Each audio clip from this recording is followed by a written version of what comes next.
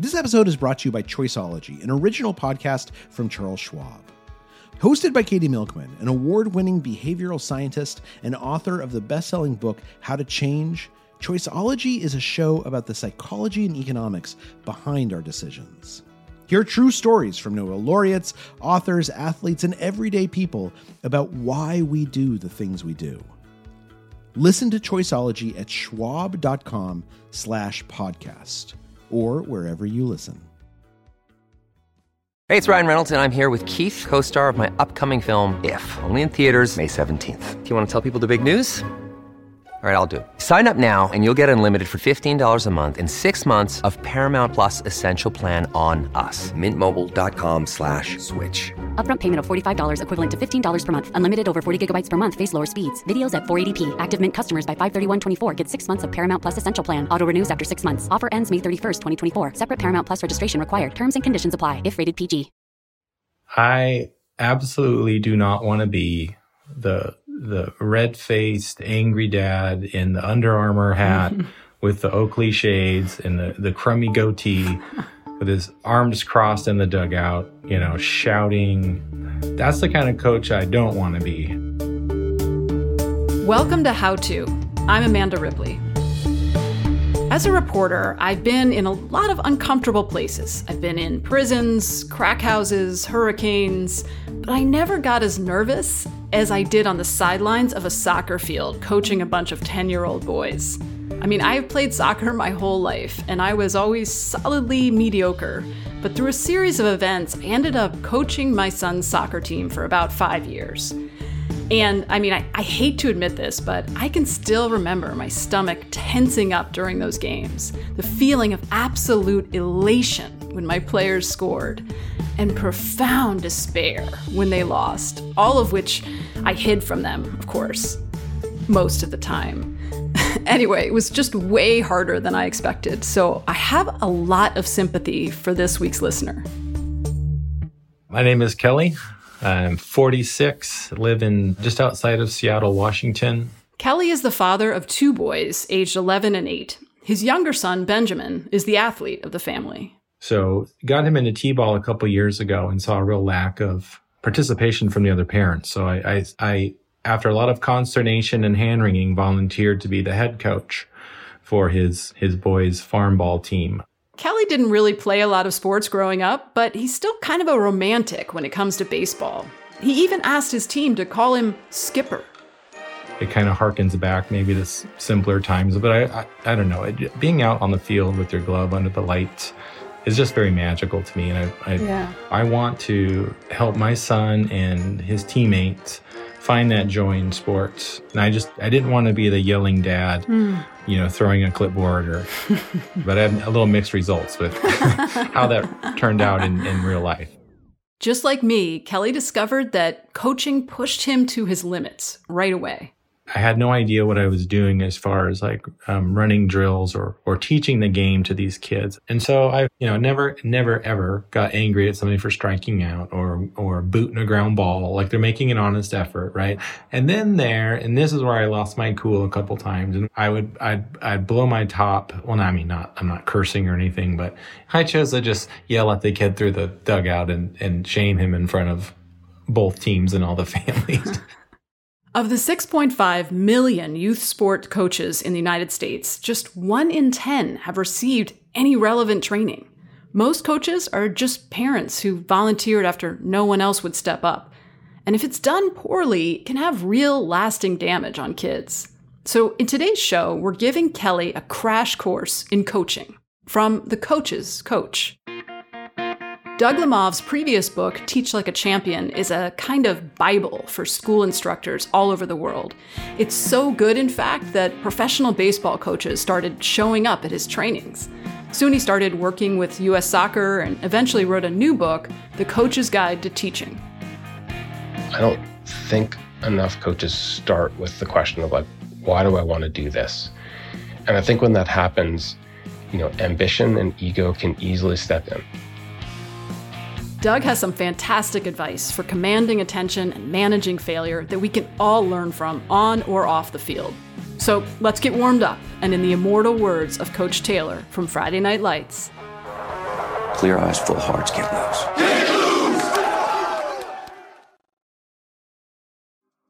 Apple Card is the perfect cashback rewards credit card. You earn up to 3% daily cash on every purchase every day. That's 3% on your favorite products at Apple, 2% on all other Apple Card with Apple Pay purchases, and 1% on anything you buy with your titanium Apple Card or virtual card number. Visit apple.co/card calculator to see how much you can earn. Apple Card issued by Goldman Sachs Bank USA, Salt Lake City branch. Subject to credit approval. Terms apply. This episode is brought to you by Choiceology, an original podcast from Charles Schwab. Choiceology is a show all about the psychology and economics behind our decisions. Each episode shares the latest research in behavioral science and dives into themes like, can we learn to make smarter decisions, and the power of do-overs. The show is hosted by Katie Milkman. She's an award-winning behavioral scientist, professor at the Wharton School, and author of the best-selling book, How to Change. In each episode, Katie talks to authors, historians, athletes, Nobel laureates, and everyday people about why we make irrational choices and how we can make better ones to avoid costly mistakes. Listen and subscribe at schwab.com/podcast or find it wherever you listen. If you enjoy How To, the best way to support this show is by joining Slate Plus, Slate's membership program. Your contribution helps us produce the unique stories that you hear in our feed every week. It's only $1 for your first month. And in addition to supporting our journalism, members never hear an ad on a Slate podcast and never hit a paywall on the Slate website. Slate Plus members are essential to keeping this show going, so I hope you'll join if you're able. To sign up now, go to slate.com/howtoplus. Again, that's slate.com/howtoplus. In our popular imagination, there are generally two types of coaches. One is the maniac coach that Kelly's trying not to be, like Will Ferrell in the comedy Kicking and Screaming. All right, let's break someone's clavicle on 3. 1, 2, 3, break someone's clavicle! Hit the field, let's go. That's a trip, you know that? Move it, move it! Then there's everyone's new favorite coach, Ted Lasso. For me, success is not about the wins and losses. It's about helping these young fellas be the best versions of themselves on and off the field. Kelly is trying to be like Ted. Yeah, that was the first thing that popped into my mind. I'm certainly not like him in that way. I don't have a lot of funny puns and whatnot. That's who I'd want to be, right? Is that ultimate encourager. And someone who prizes fairness as much as winning. I created a dashboard in Excel that I managed playing time at every single position by percentages of games played. I wanted to make sure that I wasn't favoring anybody, especially my own kid, who loved to play pitcher. But when the final tournament of the season arrived, his competitive side started to show itself. Once the stakes got higher and it was win or go home, my coaches talked me into abandoning the whole everybody plays the same percentage. Out with the spreadsheet. Before we go any further, I wanted to ask our expert Doug Lemov the million-dollar question. Should kids get equal playing time? There should be some minimum that everyone gets to play and some equity to it. But perfect equity is not fairness. That, like, especially when some kids work really, really hard or do everything you ask them to do and are great teammates, like, at some point there should be reasonable rewards for extra effort. Mm-hmm. Okay, good to know. Now let's see how that worked out for Kelly's team in the do-or-die semifinal game. We were up for a good part of the game and we're feeling good and having fun, and just, all of a sudden the wheels just come off and we lost. And after every game, we'd go circle up real quick in the outfield and I would give out a game ball. The kids were in tears and we were the Pirates and we all had Pittsburgh Pirate hats and gear, and the parents bought flags, and we had eye patches for the last picture and stuff, and it was just really sad that it was over, and I got choked up. I mean, look, everybody's season ends with a loss except one team. One, the fact that they're upset shows that it matters to them, that they care about their performance and they care about the team. So like, that's a good thing. Part of it is just learning how to lose and how to deal with, disappointment.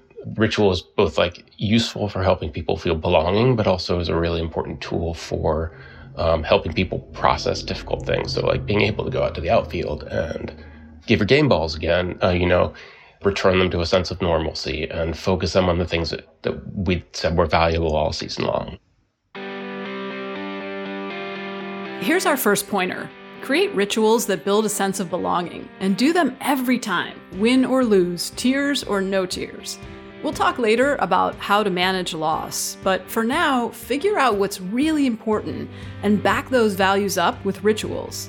As Doug likes to say, you can get a lot wrong if you get the culture right. Worse than the loss, like that was bad, it stings, but it was pretty quick. It was I had a couple kids, my son included, who had some bad slumps at the plate. And there one kid who probably has the sweetest swing on the whole team, really good athlete, great kid, and just all of a sudden, like a case of the yips, he could not hit the ball, not even foul it off, couldn't make contact. And that went on for 4 or 5 games. He had family out to watch him. His grandparents or whatever came out, and his kid's in tears after. I'm like, why is he disappointed? Why is he crying? He's like, well, he's got his whole family here. And my heart broke for that kid. Every swing was just like a knife in my back. I was like, just please hit it, please hit it. Yeah, there's value in failing and losing, and there's also like a tipping point, right, where it becomes like torture. Yeah. Doug, it seemed like most of the feedback really has to happen in practice, right? Like at the game, there's just very little that helps. Is that right? I think that for the most part, that's true. There's very little you can teach during the game. What you can really do is remind players of things that you've taught them during practice. And the backstory on this is a working memory, which is the part of your brain that you think with consciously is really, really small. You can only keep sort of like one core idea in your head at a time. And so if someone's trying to play and you're trying to explain to them something new that you want them to do, 1, they're not going to be able to do the new thing. And 2, it's probably going to degrade their play. I'm not saying that's what's happening here, by the way. I'm just like sort of talking about the challenge of teaching during coaching. Yeah. And I know the other coaches and parents and even some of the players, like they mean well, but they're like, get your elbow up, put your elbow down. Move your feet this way, move your feet that way. When you start to struggle, everybody's got advice for you, right? Yeah. That's our next pointer. Don't try to teach during games. It won't work. Teach at practice. Create catchphrases for each idea, shorthand cues you use over and over again to remind players later. But even in practice, resist the urge to say too much. One of the most useful phrases about coaching that I've ever heard comes from a rugby coach in New Zealand who says, if you chase 5 rabbits, you catch none. And the idea is that I'm just imagining this kid at bat. Lift your elbow, step into it, watch the ball, relax, watch your, pay attention to your back foot, rotate your hips, right? Even if those were good pieces of advice, lots of times we try and make athletes better by trying to tell them lots of things to do at once. And the result is that you can't really concentrate on or follow through on any of them. And it just results in confusion and working memory. And so, interestingly, a couple weeks ago, I was working with a coach he's an assistant coach of an NBA team. One of the interesting things about watching the practice session is there are all these assistant coaches around. And so pretty much everything that a player does during this practice session, someone is commenting on it to the player. And so what we talked about was, one, like having coaches just have a clipboard and a place to write things down, right? So like we can actually make a strategic decision about the one thing to tell him to focus on, as opposed to like him just being harangued by this sea of feedback. Here's another tip. Chase one rabbit at a time. Don't overwhelm players with feedback, even in practice. Keep all those other teachable moments on a clipboard for later use. Yeah, this is our really good advice, actually, because there's so much going on during the game and the pressure is so high, and it's just a quick snapshot, whereas this should be done in practice. We are kind of fortunate, if there ever is a silver lining with COVID, that the parents had to be out in the outfield beyond the fence, that there was no sitting in the bleachers, right by the batter's box. We didn't have a lot of parents chirping. And that's going to change, right? I assume. Yes. Yeah. Doug, do you have any thoughts about how can a coach manage backseat coaching from parents? It's so challenging because, of course, often parents mean well by it, but they, it can be very counterproductive, both to players' growth and to the culture that's happening on the field. And it's, the better you get and the farther you go, the more challenging it's going to be. Yeah, I bet. So I think like having a preliminary conversation with parents at the beginning of the season, which is like, here's like, we need to be disciplined about not talking about umpires and referees, either during the game or even like, I can't control this, but like if you get in the car and the first thing you say to your son is, wow, the umps really cost us the game there, you're preventing them from thinking about, what's useful for them, which is how did you play and what can you improve on, or did you have a great time, etc. And so if I can communicate that to parents in advance, like we're trying to really work on our coverage and making sure that like we're always covering the right base and we're always throwing to the right base. And so if parents know what you're trying to accomplish, it's easier for them to be aligned in the things that they shout for from the sidelines. That's a great idea, to give them something they should do rather than what they shouldn't do. I don't know, did you have this, Kelly? I don't know if they do this in baseball, but with our soccer league, they had silent Saturdays once a season where nobody was supposed to yell anything during the games. And it was like, the parents hated it. It was so painful for them. I know a coach who had a manager as a parent on the team, and there's just a parent who was good at this, and he gave the parent a bunch of lollipops. And the parent, and if there's another parent who was like not quite on the right side of productive and positive in the things that he or she was shouting during the game, the parent would just hand them a lollipop, and the message was, "That's what your mouth is for." Oh, Here's our next pointer. As the coach, it's your job to manage the parents, set expectations at the beginning of the season, and tell parents what they can do, not just what they can't. All of which gets a lot more complicated when the championship rolls around, of course. All right, halftime team. When we come back, we'll tackle what to do when people stop being polite and start talking trash.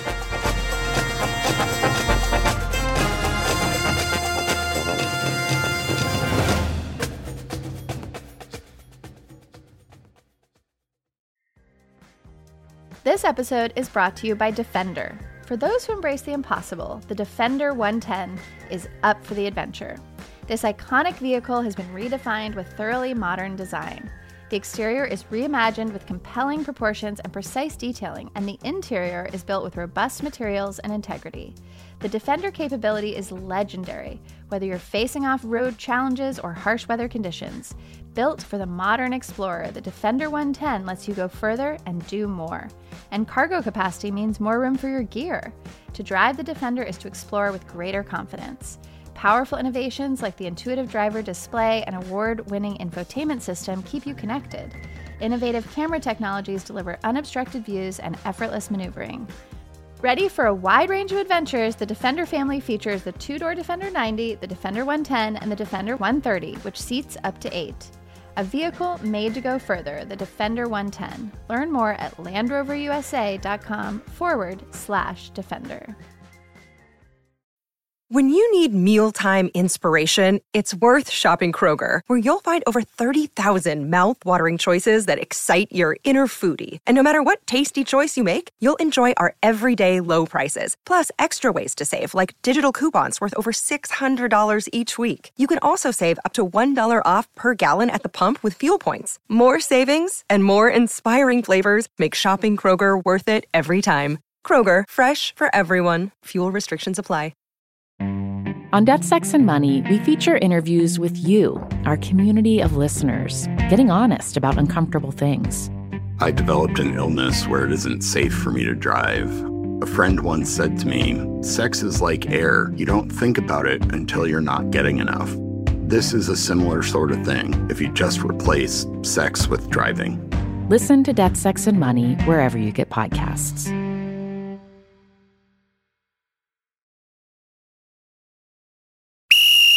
All right, listen up, team. In the first half, we talked about how to be a good coach and manage the parents. But now it's crunch time and the game is on the line.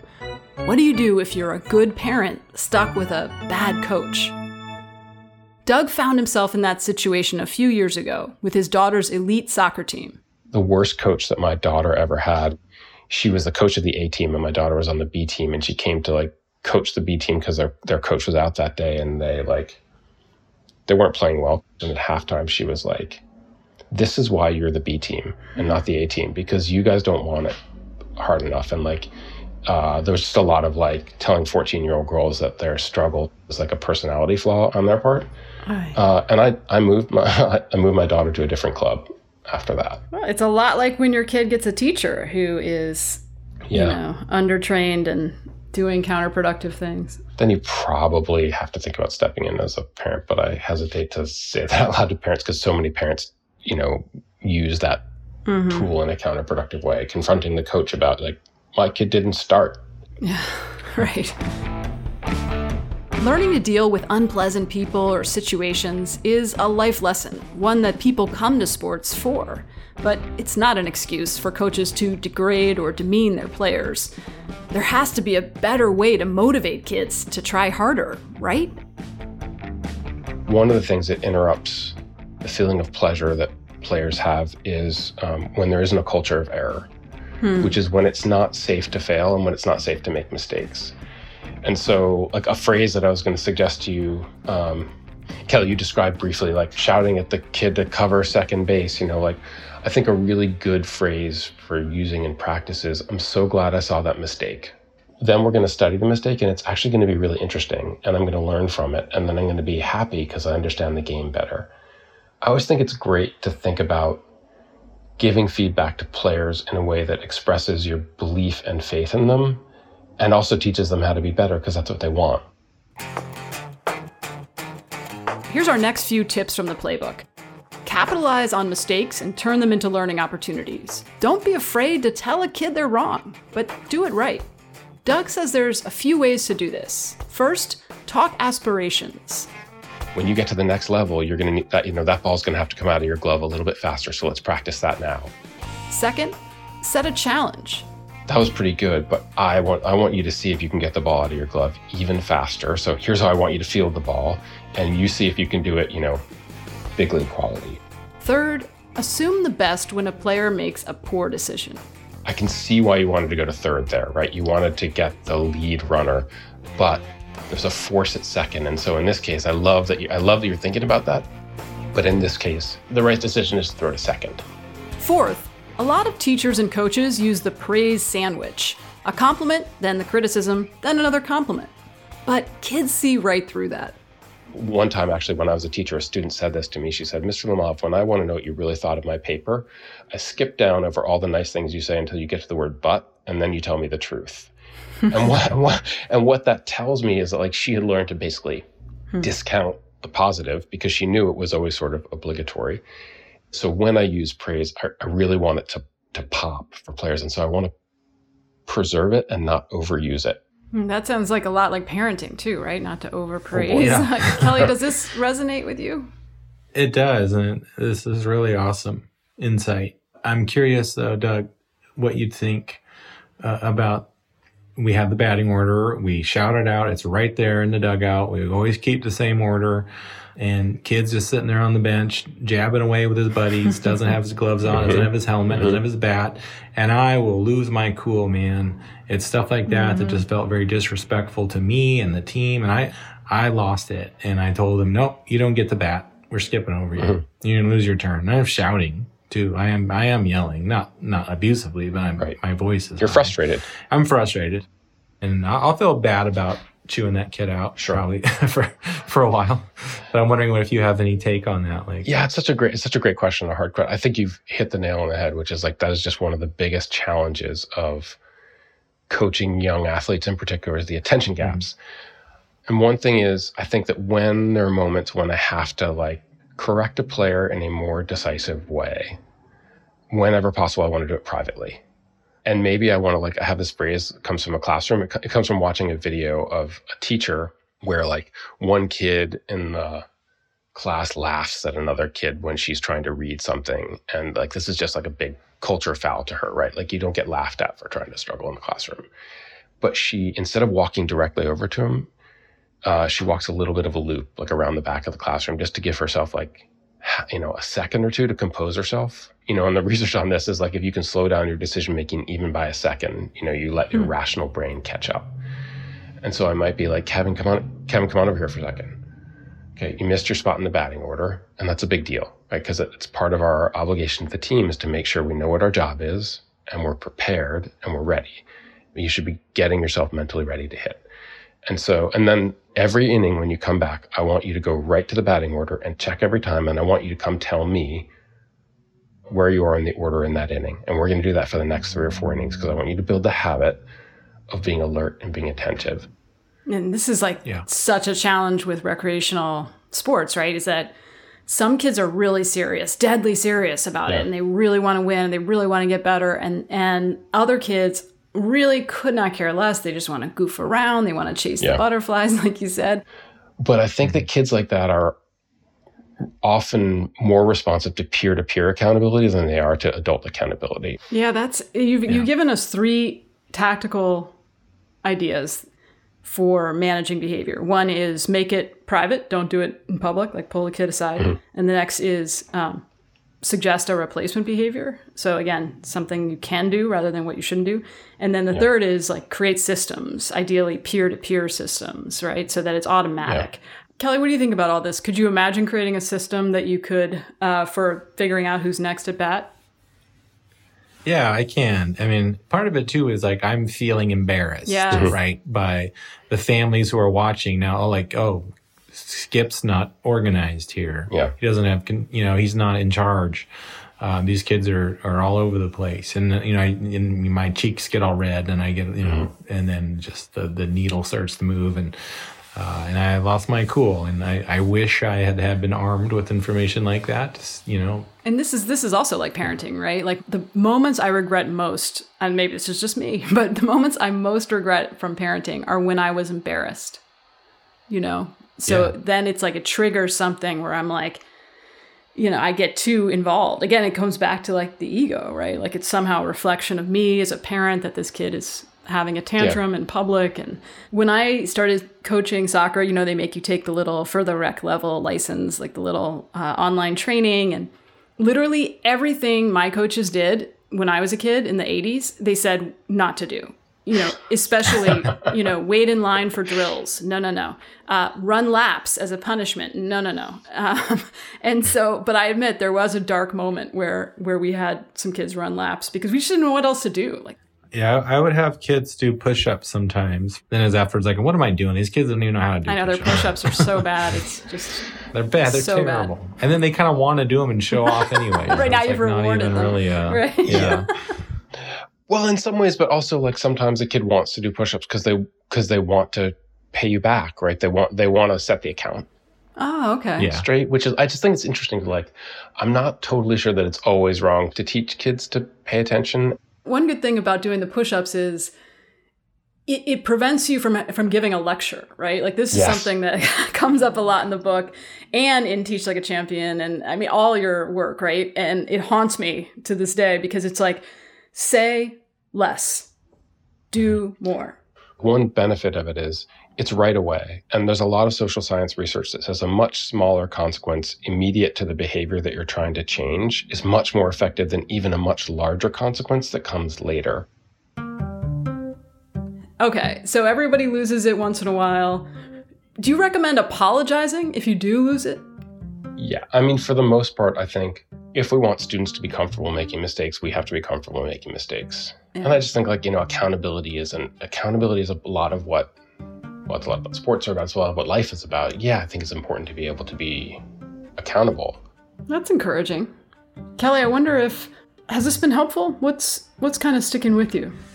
Very much so. And what's stuck with me the most here that I'm going to take away from this are like, it's okay to forgive yourself for one. Yeah. I beat myself up a lot. Like I'm not ruining their lives.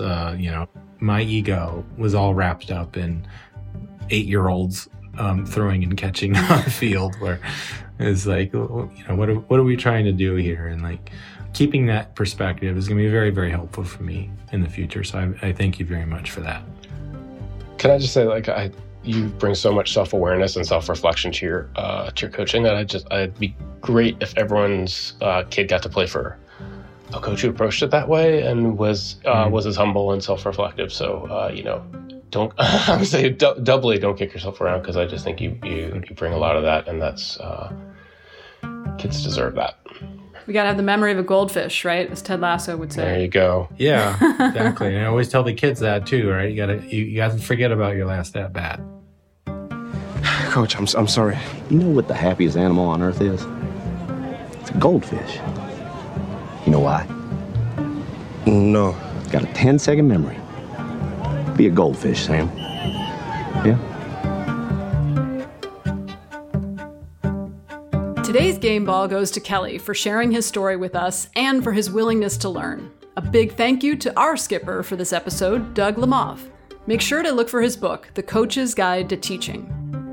And by the way, we did get an email from Kelly. He wasn't sure he was going to coach again next spring, but after our conversation, he's decided to give it another go. Go Pirates!